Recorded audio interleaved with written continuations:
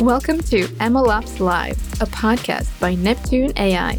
We host in-depth discussions where machine learning practitioners answer questions from other practitioners about one subject related to production machine learning and MLOps. Tune in to get real-life stories, dirty hacks, and pragmatic workarounds from ML people in the trenches.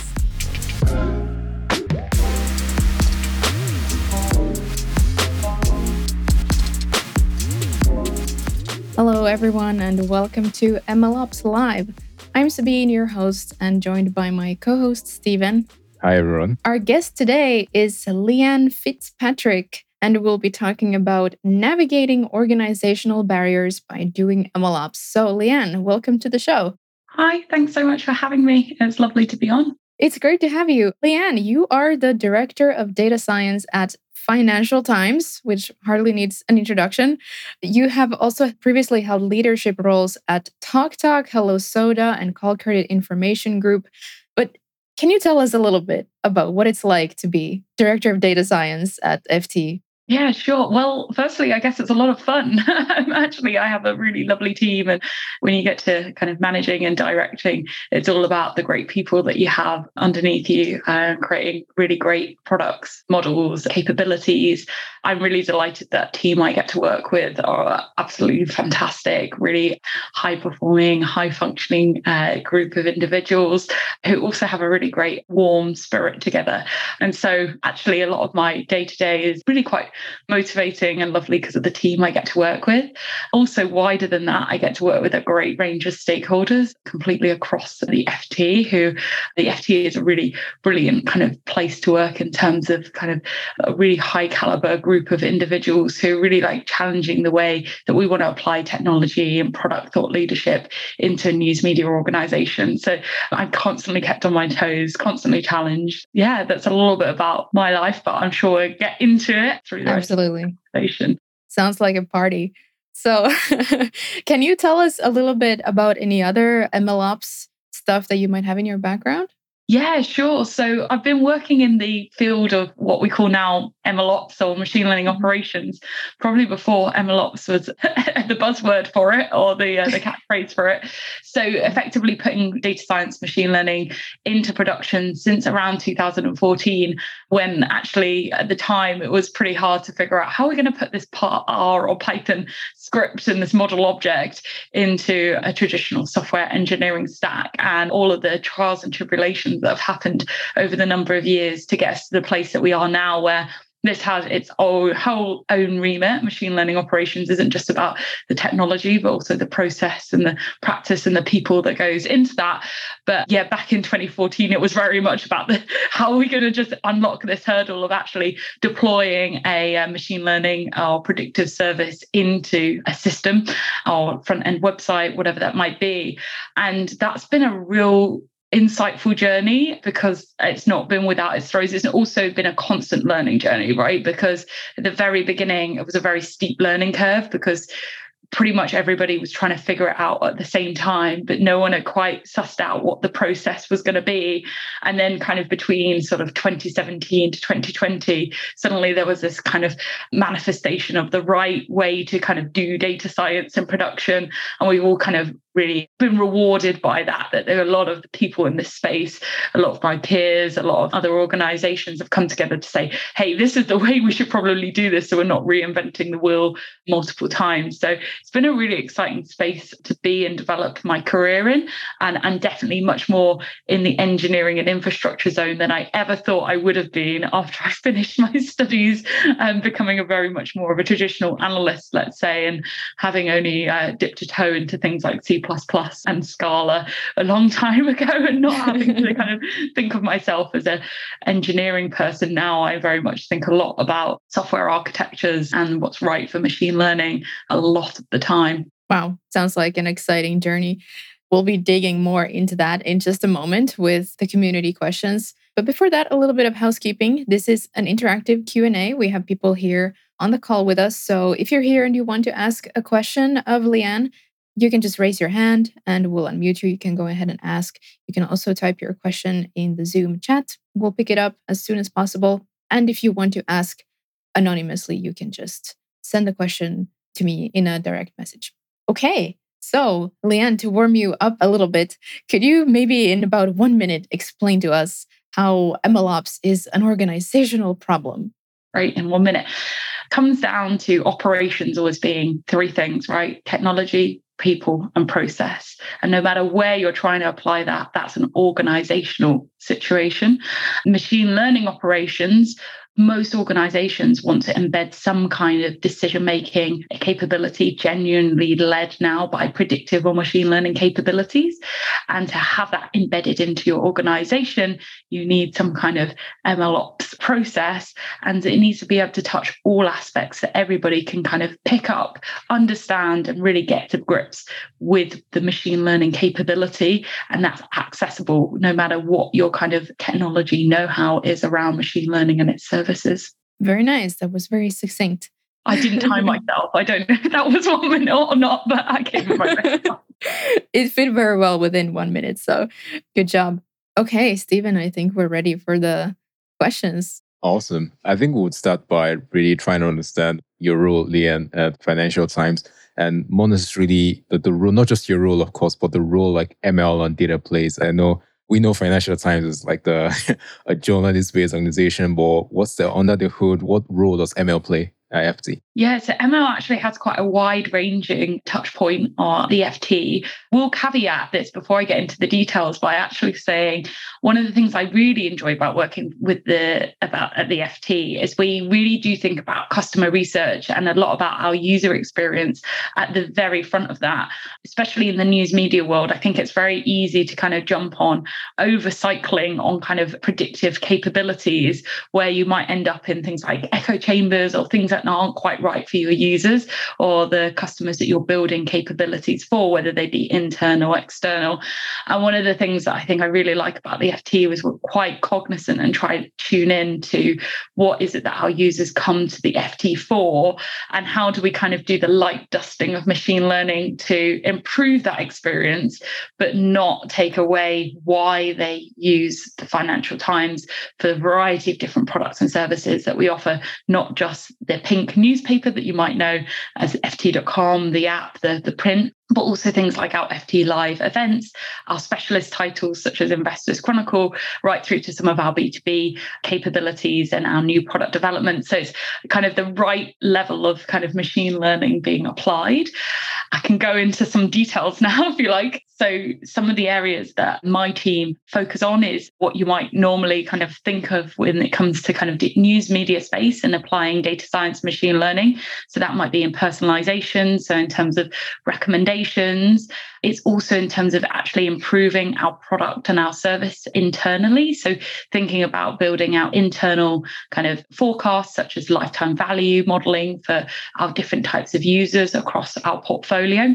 And similarly, we go right into the other end of things where we've got a lot of content, and trying to really understand that content definitely has a huge range of kind of NLP, natural language processing applications, so machine learning, if you will.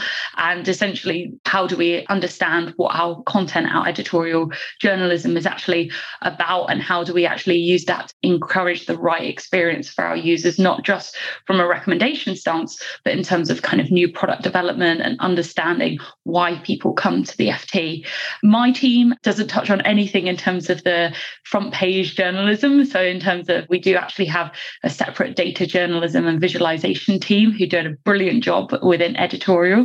So shout out to Martin Stava and his team over there who help build all the data visualizations that you may know and love if you come to the FT as a regular reader. That's not my team.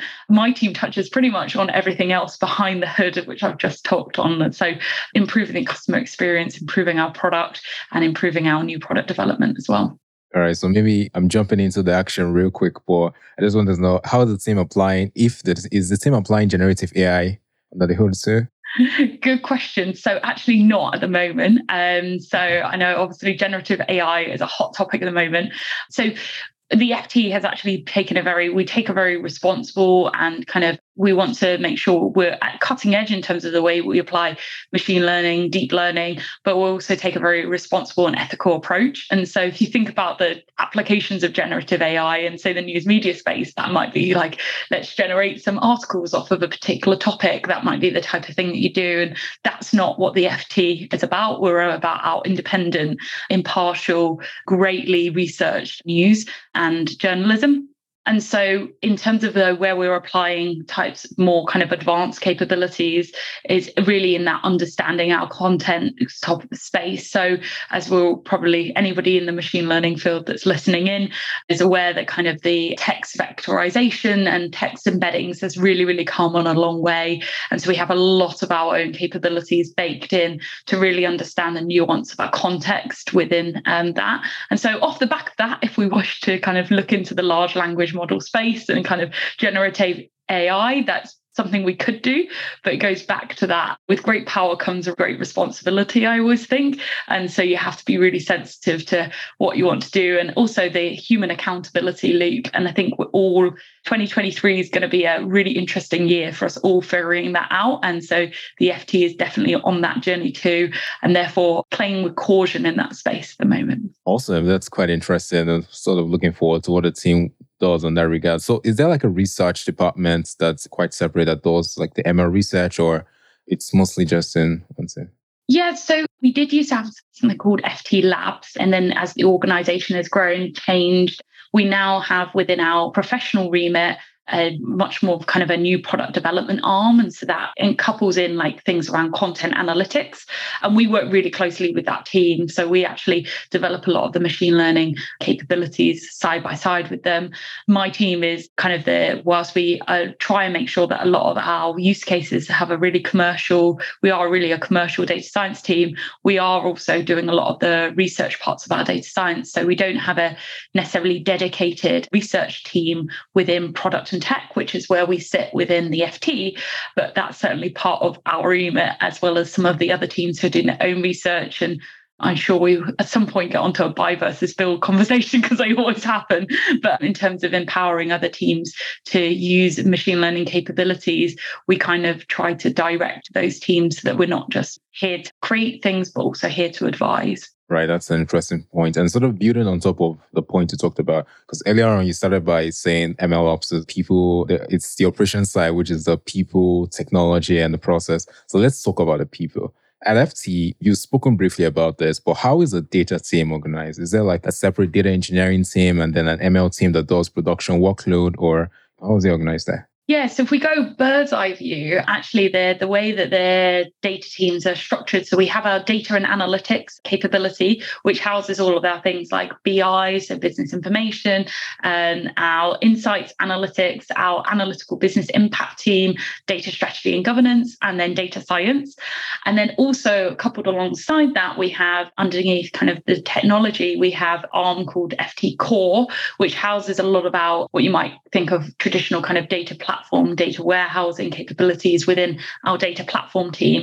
And we have a super strong relationship with those. And we also have within Core other parts that touch on the data worlds, search and recommendations, as well as content and metadata, which is all around kind of the content and metadata of the FT content. So those organizations work really, really closely together. And therefore, what that means is that we have a whole, especially in data platform, we have a whole host of dedicated kind of data engineering and data pipelining, data infrastructure, whose kind of role and responsibility is not only to keep all the lights on when it comes to our data pipelines, but actually to do a lot of like abstracting our data away so that it can be used really effectively in downstream applications, whether that be in some reporting cycle, a piece of insight, or right through into a machine learning model within production. So we have this really great data layer and it's really well supported, maintained, and our foundations we're really lucky at the FT in terms of how we've invested in those data foundations. And it makes my world in data science even more exciting because we don't kind of have to go in thinking how are we going to abstract away and kind of do lots of data engineering just to get to the kind of the core source of truth in terms of our data. Actually, a lot of our data is ready there to lift and shift straight into, say, a feature store, straight into machine learning capability. Then our machine learning, so my Within data science, we have a number of data scientists, and then we also have machine learning engineers who are working on our kind of machine learning operation strategy as we move from a more batch deployment process to a more low latency, near real time for certain applications. So not everything needs low latency, not everything needs near real-time deployment, but where we want to say being able to deploy something to the homepage that has some kind of machine learning capability, we need a more robust process around that. So we're on this journey at the moment. And those machine learning engineers sit within data platform, but are fully embedded with us in data science. Yeah, maybe I missed that, but are there particular ML platform teams? Or so it sits within data engineers? science, essentially. We built our data science platform. We use mainly Posit Connect, if anybody is familiar with the RStudio, and then they obviously changed to Posit. So we deploy all through Posit Connect, any jobs, models, and models as services, as APIs through that. And we're currently going from a Google transition to an AWS transition to be more aligned with our technology stack. So lots going on, but so essentially I'm responsible for the architecture of our data science platform and our deployment platform, which is really exciting, but also lots of responsibility to make sure that that's aligned to our overall FT technology stack, and we don't have to hire lots more people to operationally support that. What we want to do is kind of lean into a lot of the technology capabilities we already have in the FT to kind of make sure that we're optimizing for success and kind of not just reinventing the wheel in data science by creating a whole new engineering team. Yeah, and we're going to be discussing a lot more about the technology part of things later on. But it's quite interesting because if anyone that sees from the outside will see that FT is not a tech company, right? It's a journalism media company. And how have you seen that working for trying to set up this organizational structure in terms of like ML data? How has it been different from setting it up for a non-tech company like FT, say, compared to a tech company, maybe like Hello Soda, or maybe tech companies you worked with in the past? Yeah, it's a really interesting one because where I sit within product and tech, a lot of people within the product and tech organization really feel we are quite cutting edge in terms of the technology capabilities that we're applying. And that goes down and back to the people, right? Is that we have a very empowered workforce who we can make quite big decisions about the way we want to do things with our technology stack. And that enables us to be quite at the right cutting edge, right? You don't want to be so veering into cutting edge that it's not commercially applicable to a news media organization. But also, therefore, we're in this position where I touched on our great data platform and our just lovely data layer. That's because we really invested heavily in making sure that we were creating all of the right data pipelines to capture data at the source of truth, abstract it away so it was fit for purpose to really do organizational-led decision-making. And that's all come from this sentiment of kind of, we want to leverage the right technology to really be a first-class news media organization.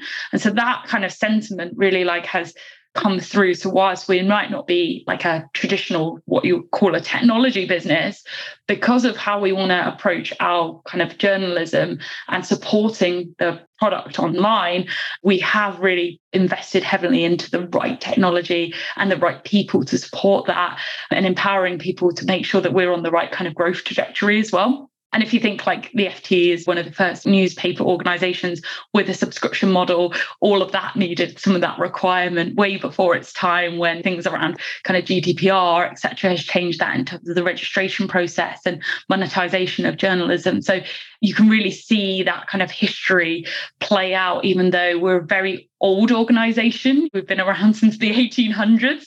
Once you're in the door, it's actually surprising how, fresh and innovative we are to our approach. And I wouldn't say we're as extreme as, say, when I've worked at startups where you try everything and you figure out what's going to stick.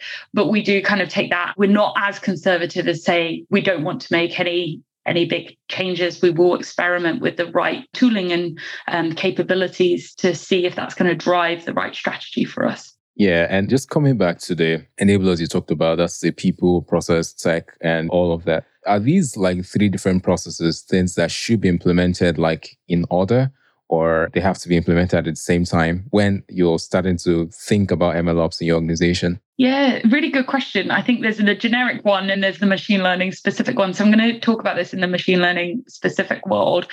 there was the tradition, right, of like when data science was really up and coming, of let's just hire a data scientist and get them in, and then just we're there somehow figure out what the right business problem is to work on, and then suddenly they'll be issuing us loads and loads of money and loads of value. And this was kind of like a big culture that kind of became very self-propagating, and it's actually been really hard for leaders in the field to kind of break down. And I think we're getting there now over the last few years.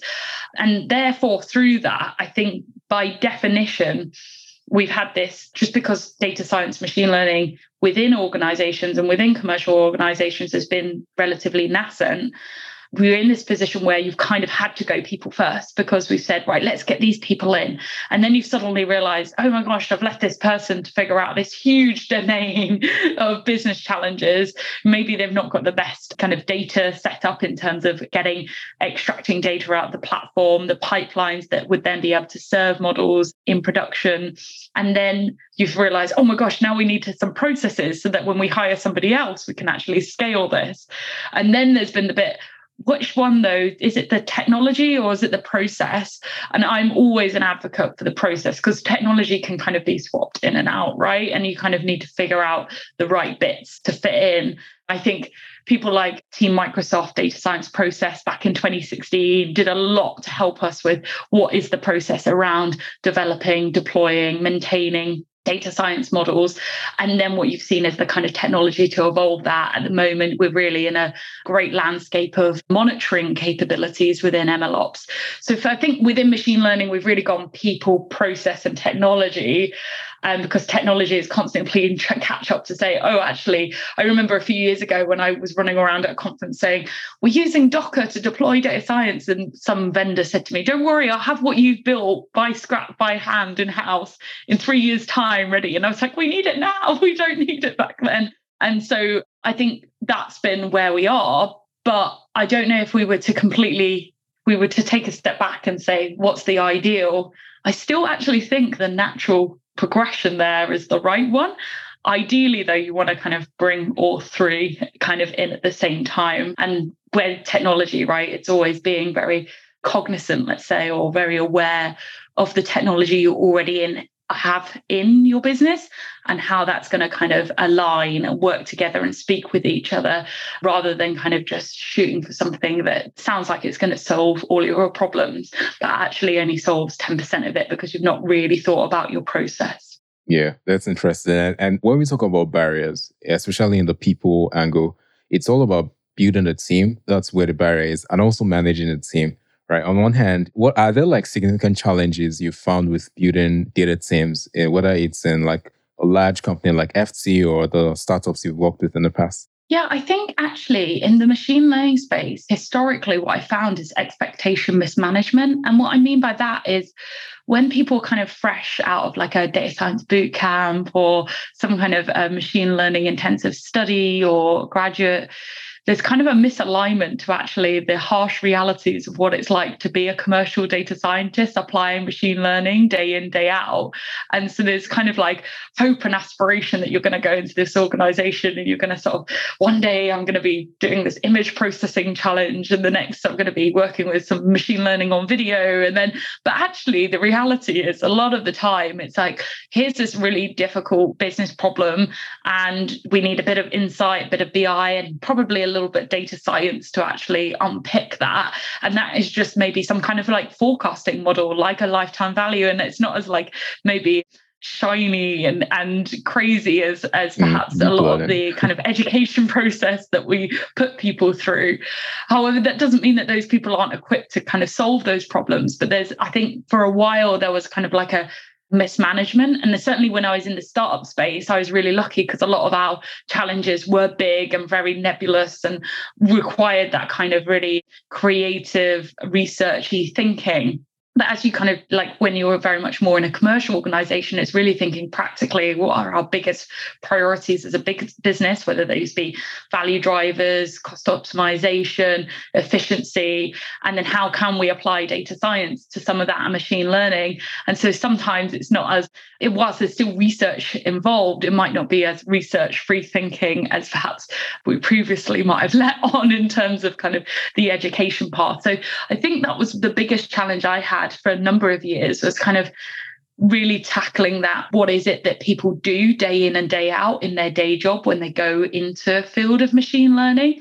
And I think it's got a lot better because now people the field is quite vast as well. So you can have opportunities to move around, not just move up, but kind of sidestep to see how other organizations are applying different techniques and algorithms to different problem spaces.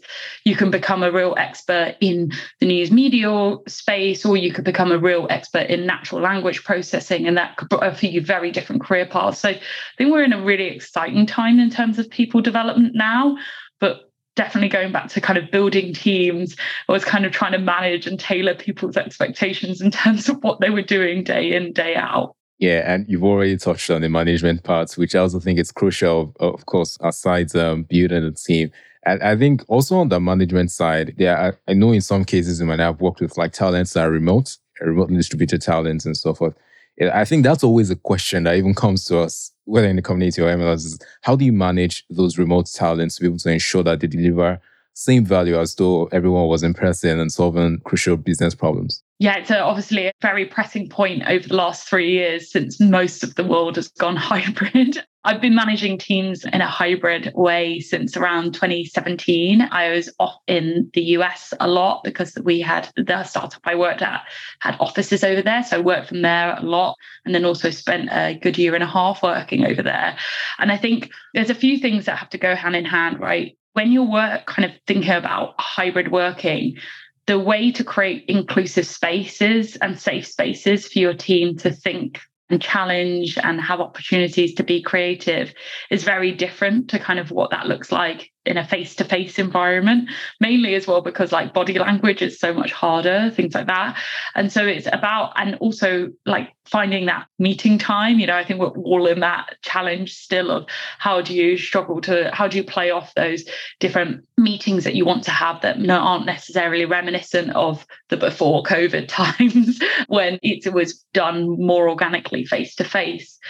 I think what I would very much encourage is something I've tapped into is ensuring the kind of systematic processes that you have to ensure some of those forums. So that might be your regular data science or machine learning team meetings, where then you have kind of a forum for kind of creative thinking or showcasing work in progress, and also allowing people to kind of question most of us in this space are really curious.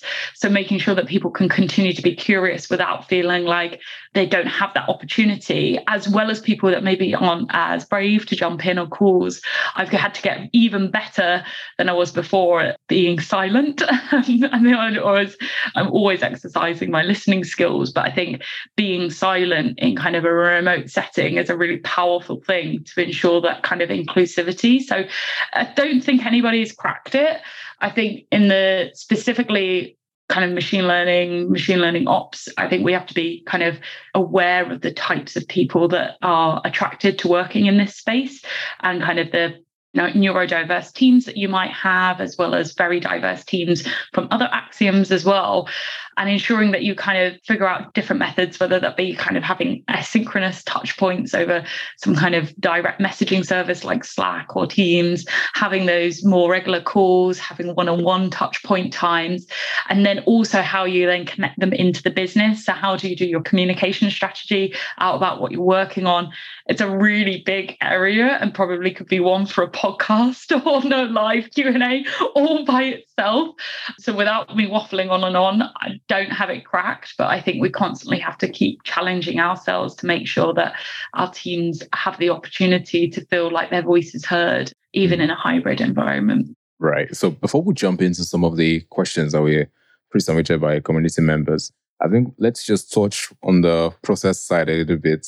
Could you walk us through what the ML process is like at FT currently, from thinking about the use case to eventually delivering the use case to necessary users? Yeah, absolutely. I have a lovely diagram for this, which I'll just talk through, and hopefully you can kind of visualize it as I talk through it. So everything obviously starts with that kind of problem space, as you've touched on. So researching the problem space, and that's a very collaborative thing that we do with our stakeholders. So actually identifying the business problem is something that is a push-pull mechanism within our business. So we have a variety of stakeholders across the FT, from our business to customer department, business to business, our kind of FT.com and apps team, our FT Live. So we have a variety of different people that we work with, and they might identify a particular challenge, and it might be prime for a kind of data science or machine learning solution.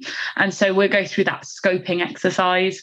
And then we start to we're very much like most data science teams or working in commercial organizations. It's much about how ready is this project to actually take on. So do we actually collect the data that we need, or do we need to go through that process and then do some analysis before we even get to kind of more of machine learning modeling stage, understanding actually how is that going to be, what's actually going to be, how is that model going to be used organizationally, operationally? Is it going to be consumed, for example, through some kind of push notification in the app, or is it going to be available as some kind of customer experience on the website? Like, how is this, or is it tailoring for some marketing communication? How's that actually going to be embedded?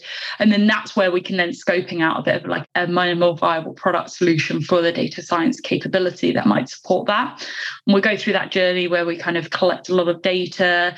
We're on the journey at the moment where we're building out more robust feature store, because like I said, we have this great data layer, but now we want more readily availables in both readily available features, not just in an offline feature store, but also in an online feature store to constantly serve some of these models.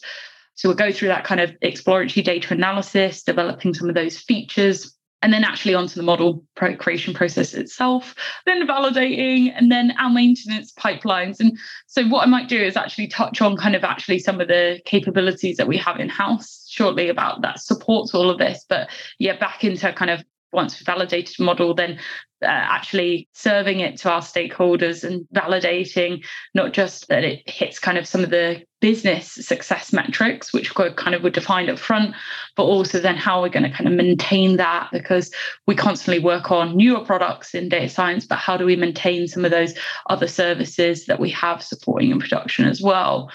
Would it be useful for me to chat a little bit about our technology stack that kind of sits behind some of that? Oh, yeah. Okay, let's talk about that, because I know we have some questions on the technology stack as well, but let's just talk about it to get an overview, say. Yeah, I would deep dive into kind of the machine learning operations stack. So we're actually on, as I said, a journey to transition. So historically, a lot of our models were actually built in a batch deployment manner. So we were traditionally an R programming language team, and we're on our journey to becoming both R and Python, because Python is particularly useful in certain applications, particularly the natural language processing space, which we're doing a lot more of. And we were only ever deploying kind of low latency solutions rarely, so they were in a much more kind of an ad hoc way, and therefore every time we built them we were doing it differently. Like one day it would be an AWS Lambda, another day it would be something different. So we're on this journey to kind of make sure that everything is kind of reproducible in terms of that stack.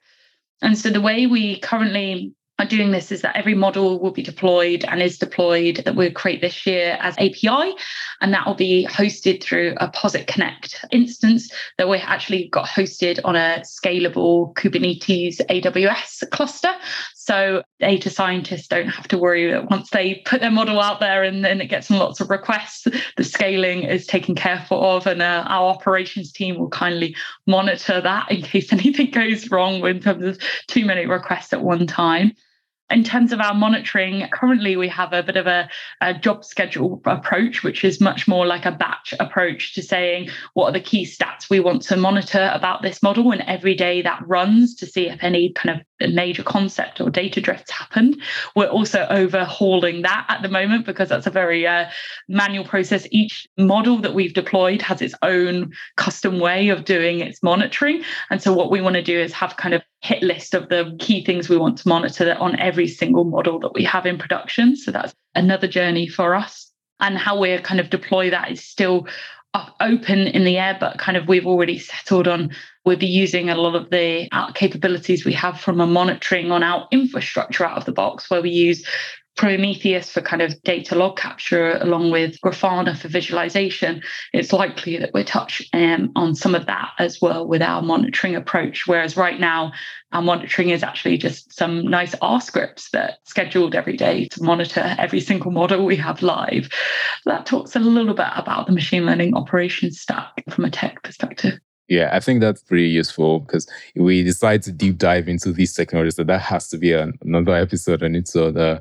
Thank you for sharing that. So we're just going to jump right into some of the questions that were sort of pre-submitted by community members. And I'm just going to link this particular question to one you talked about earlier. And this person asks, are there specific MLOps components that help navigate organizational barriers when implemented earlier than others? You talked about feature stores, but do you think implementing a feature store like off the back is more valuable than thinking about experiment tracking or model serving? Yeah, so I think the components that you prioritize really need to be led by the business and the services that you're trying to address are, and then how much kind of organizational alignment you have to actually what you're trying to achieve is. Because, for example, at the FT, we have a number of people who are really bought in and really understand what the machine learning operations piece is about, and a number of people who that is just a buzzword to them and they don't really understand that. And so there's sometimes prioritizing those components. It comes at a selfish angle of, okay, what do we need to be able to do to be able to get this into production? So, for example, actually, when I joined the FT, data science at the FT didn't really have a challenge getting data science models into production, because the way that we traditionally had done it was that we would build a model and output data into our data layer, and then that data layer would be picked up by different parts of the business. So that wasn't really necessarily the challenge. The challenge, though, was that data layer was a batch data layer. And so getting that real-time capability was one of the areas where data science was often overlooked, because it was like, oh, we could go to data science for this, but they've told us that they can't serve this in a low latency way. So that's one of the major things that we focused on and pivoted was, if we want to be able to serve, say, a low latency recommendation when somebody lands on the site, how do we actually unpick that from our current pipeline? And that comes into this kind of models as a service journey that we're on.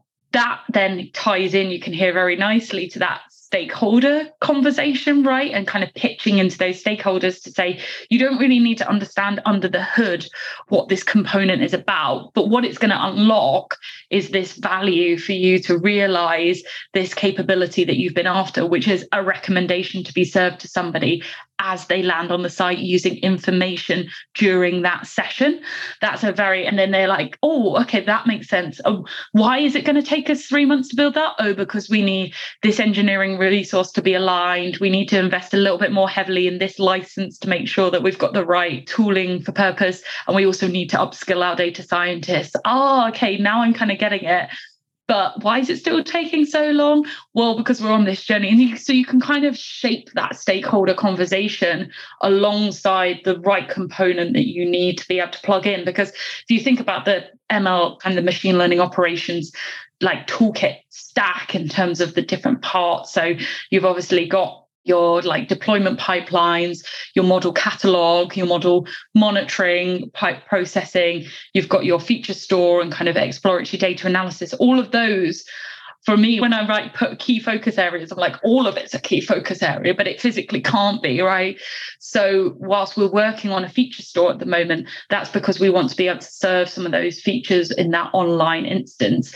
Actually, a lot of our data in batch is still in a really high quality system. So it's about addressing some of the consistency challenges that we have, not necessarily reinventing the wheel and creating a new data layer. So it's really identifying what's my biggest gap in my business at the moment to serving machine learning at scale within my organization, and what's going to resonate the most with the stakeholders that actually want machine learning in their parts of the organization, and kind of hopefully trying to build a bit of a story around that to bring those together. Yeah, thanks for sharing that. I think that was really insightful, even beyond like the question asked. I think that provided sounded a sound bite as well.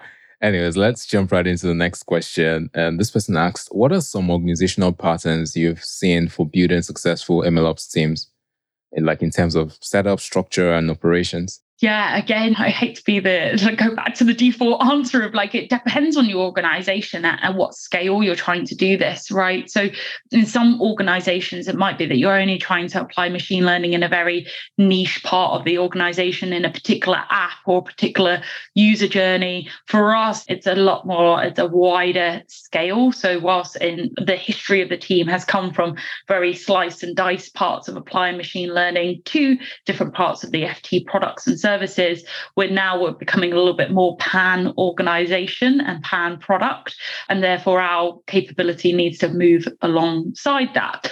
So I think it's taking the time to really lean into the business that you're in and being very watchful to say, what is it that we actually need? And then in terms of actually then building those, it depends how much kind of buy-in you've got from your business about what you're trying to do, right? In some organizations, it might be, yep, we completely understand what machine learning is about, and we really understand why there's an operational aspect to that, because it needs to be properly supported to actually have the deployment processes and maintenance in place. In some organizations, that's going to be an education piece, and therefore with that education piece, you really want to start small. So you really want to be able to just showcase a very high value machine learning model that maybe was really exciting and really aligned to the business strategy. So for example, for us recently, we've always had article vectorization models, but historically we had different ones all over the business. And actually we went on a journey to kind of condense all of those into one vectorization for across pan FT articles. And that's got a lot of like various different business stakeholder traction and really excitement. And now I'm kind of can be on the journey to say, well, now we've got this one place for all of this rather than multiple entities across different models doing different things. We actually need to be conscious that this might have a lot of load and it might get lots and lots of queries. The API itself might get lots and lots of calls. So we need to have the right investment to support that model. And so that's where you can then bring that business on that journey to say, oh, could we invest in some infrastructure, people resource and DevOps? And can we also get some engineering investment in this? Because then you can say, if this goes down, this is kind of the cost impact if this model isn't running. So being able to sort of have a showcase machine learning MVP, or where you've deployed something in practice that's really like loved and well regarded by stakeholders, and you kind of said, not a lights off moment, but if it was to break, what would happen? That can be a good hook into them building the right components, people around that to support it. Great. Thanks for sharing that, Leanne. Another question from the community. This person asked, one organizational barrier to navigate is the decision between building and buying. How do you navigate that decision process? Yeah, I think it goes down to what's the core of your business about, right? So the FT, the core of our business is our fantastic news journalism, our great editorial teams, our great content that we put out there, whether those be live events or podcasts, right through to kind of the traditional print paper. And so everything around that is what's kind of supporting that product to be available to users, whoever they may be. And so when you think about that through that lens, it kind of then starts to help you have that conversation about where do I buy versus where do I build? So I'm not in the interest of building a machine learning operations stack completely from scratch. I think I'm going to be better off buying in certain capabilities. And I'm not going to talk about kind of all the different vendors, but there's lots of vendors out there. And then it's kind of figuring out which ones kind of align best to your kind of current technology, which one's aligning if you're on-prem versus cloud, multi-cloud, which ones support you best in terms of the data sources that you ingest from and the databases that you ingest from. So there's that process to go on. In terms of then kind of thinking about it from sort of third-party different machine learning services that can also be given, there's a conversation, obviously it's all very hot topic right now, that especially OpenAI, now that they've changed some of the licensing. So, anything put on there won't be available in the public domain. It's a big hot topic for people to think, how are we going to embed OpenAI and ChatGPT into some of our services and systems? It might not be the right thing for you in your organization to go off and build your own large language model to replicate kind of ChatGPT within your own business. So you might make that decision and go through that, what that means for you from a legal, procurement, and ethical standpoint. So I think it's figuring out what is it that I'm after doing, but what also is my business about, and then also the cost thing, right? So because sometimes it actually is cheaper to buy, and then sometimes it's actually much better to build in-house. So when it comes to our machine learning operations stack, we're actually doing a bit of both, because we've actually got a lot of the way that we've done our data warehousing, our data platform is a lot using the open source market. And so we have a lot of our own systems and capabilities built upon an AWS cloud stack that we maintain and support. And so data science are leaning into some of that. Right. Yeah. Thanks. And as a follow-up question, this person asks, how can you estimate if a tool that you build or buy, or maybe buy, will become an organizational burden?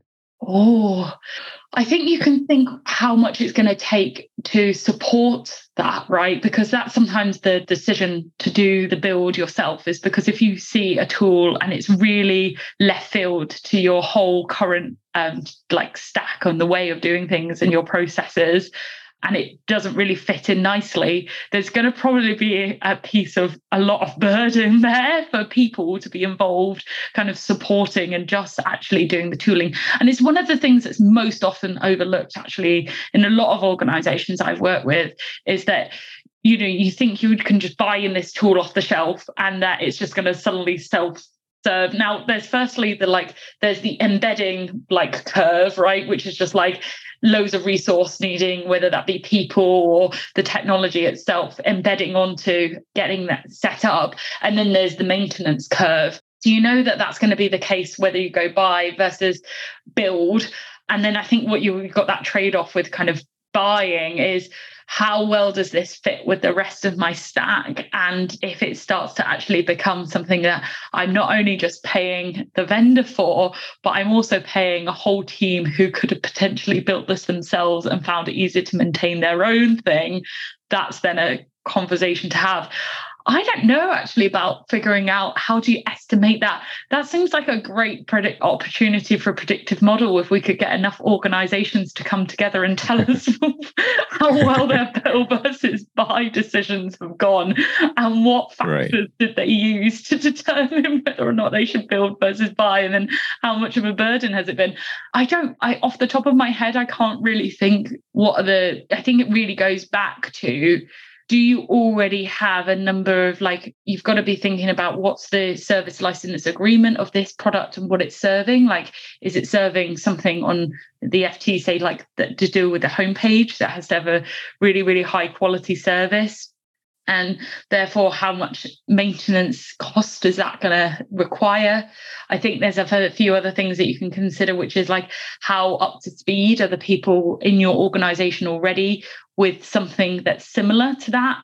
And how does that fit in with the rest of your existing stack? Because eventually where you want to get to is you can kind of swap in bits and pieces. That's relatively a low effort.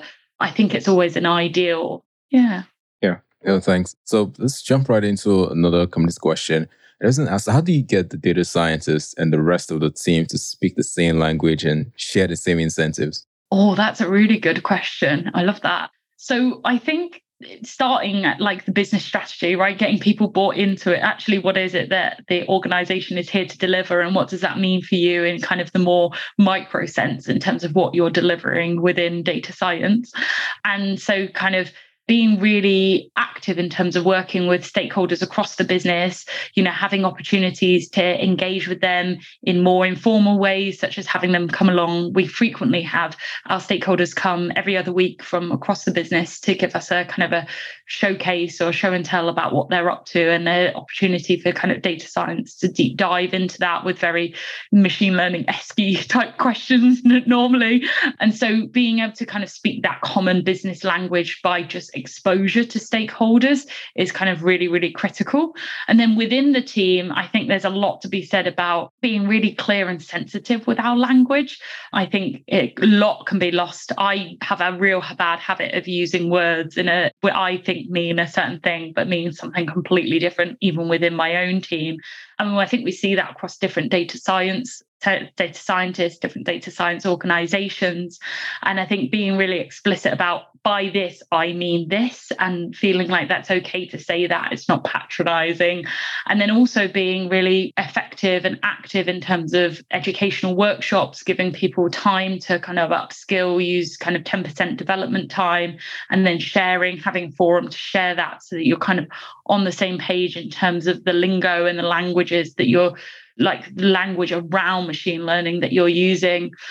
I think it's definitely comes back to that age-old saying of like, I think it's like, say something 3 times, say something 4 times, say something 5 times. And then people kind of, there's definitely a lot to be said in that. And I definitely feel like MLOps is one of those words that's definitely very loaded. I think it means many different things in many different organizations. But I think we're getting back to that. It really means the processes, the tooling, the people that serve machine learning, right? I think that's a really good example of where we've kind of gone 360 from, I think people came up with that word, and similar to the DevOps word journey that went on about what does this actually mean? Is DevOps a culture or is it a field? Like, what is it, right? I think there's that education path with anything that's new. And I think just encouraging active conversation and not shooting people down for being inquisitive or perhaps saying something that you might think is wrong, because actually it's not wrong. It's just based on their context, the culture they're coming from, the information they have. So I think, language is a really interesting one. And I would say as well, working at the FT has its own FT language, which I'm still trying to learn and get my head around, even after a couple of years of working there. So Right.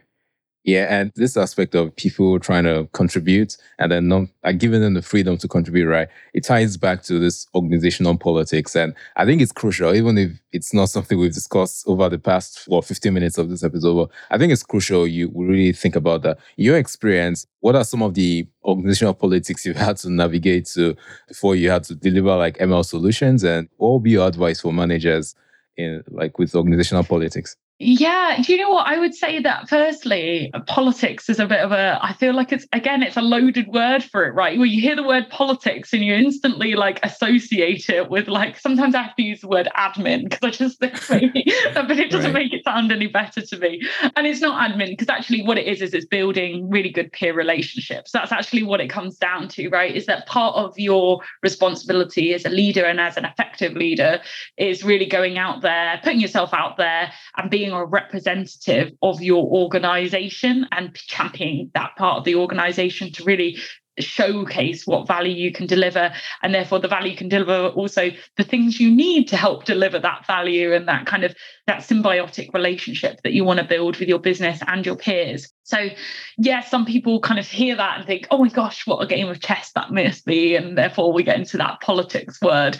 But I think certainly for me, it's somewhere like the FT, I've really enjoyed the peerage and the network that I have within the organization. It's such a lovely group of people to work with. We're under a lot of challenges to be able to deliver. I'm sorry, I'm realizing we've got like only a couple of minutes left, so I'll quickly wrap up. I feel really empowered to work with my peers to come up with the right strategies. Other organizations where it's been more difficult, where people have been under more pressures, different types of pressures, let's say, and that's meant that they kind of are much more guarded. I think It's about really investing in those relationships, to go for lunch, right? Really understand that person isn't just the person that's the director of data engineering or whatever they may be. They're a person with a home life outside of work, and to really understand who they are, I think goes a long way. Yeah, invest in relationships. So we're almost out of time, but I would just love if you could leave us with like some best practices based off this question from the community. And this person asked, what are some quick changes you can suggest stakeholders make to organizational setups that can help them navigate the barriers of building successful data and ML teams? Bring data and analytics as a voice into their conversations. So making sure that there's bring along somebody within your analytics or data organization to any kind of new product or scoping conversation, whether or not you think it's got data involved or not. And hopefully that's something that can be fairly lightweight resource. Maybe you can distribute it across the analytics team. And I think as well, Yeah, I think that would be the quick change I would do, because I think everything else probably is more than a 1 minute answer. But getting data into some of those key conversations early on will really help make a difference. Awesome. Thanks, Leanne. It's been pretty great catching up.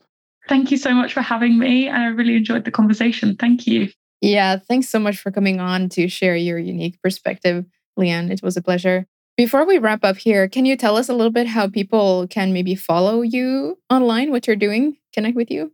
Yeah, sure. So please feel free to connect with me over on LinkedIn, Leanne Kim Fitzpatrick. I think I'm the only one, hopefully, Director of Data Science. And you can also follow me on Twitter at LK _ Fitzpatrick. That's it, at LK _ Fitzpatrick. And I'm also on the MLOps community Slack channels. So you can feel free to drop me a Slack message there anytime. Awesome. We'll be back in 2 weeks. And this time it will be the last time that we do the podcast in this format, actually. So we're changing things around a little bit after that. But yeah, in 2 weeks, we'll be back with Marcin Tuszyński, and we'll be talking about tackling MLOps challenges in computer vision. So in the meantime, we'll see you on socials and in the MLOps community Slack that Leanne just mentioned. So until next time, take care. Yeah, bye everyone. MLOps Live is brought to you by Neptune AI. Remember that you can join us live at the next event and ask your questions. And you can register at neptune.ai/events. And then make sure to search for MLOps Live in Apple Podcasts, Spotify, Google Podcasts, and anywhere you get your podcasts. Click follow and don't miss any episodes. Thanks, and see you next time.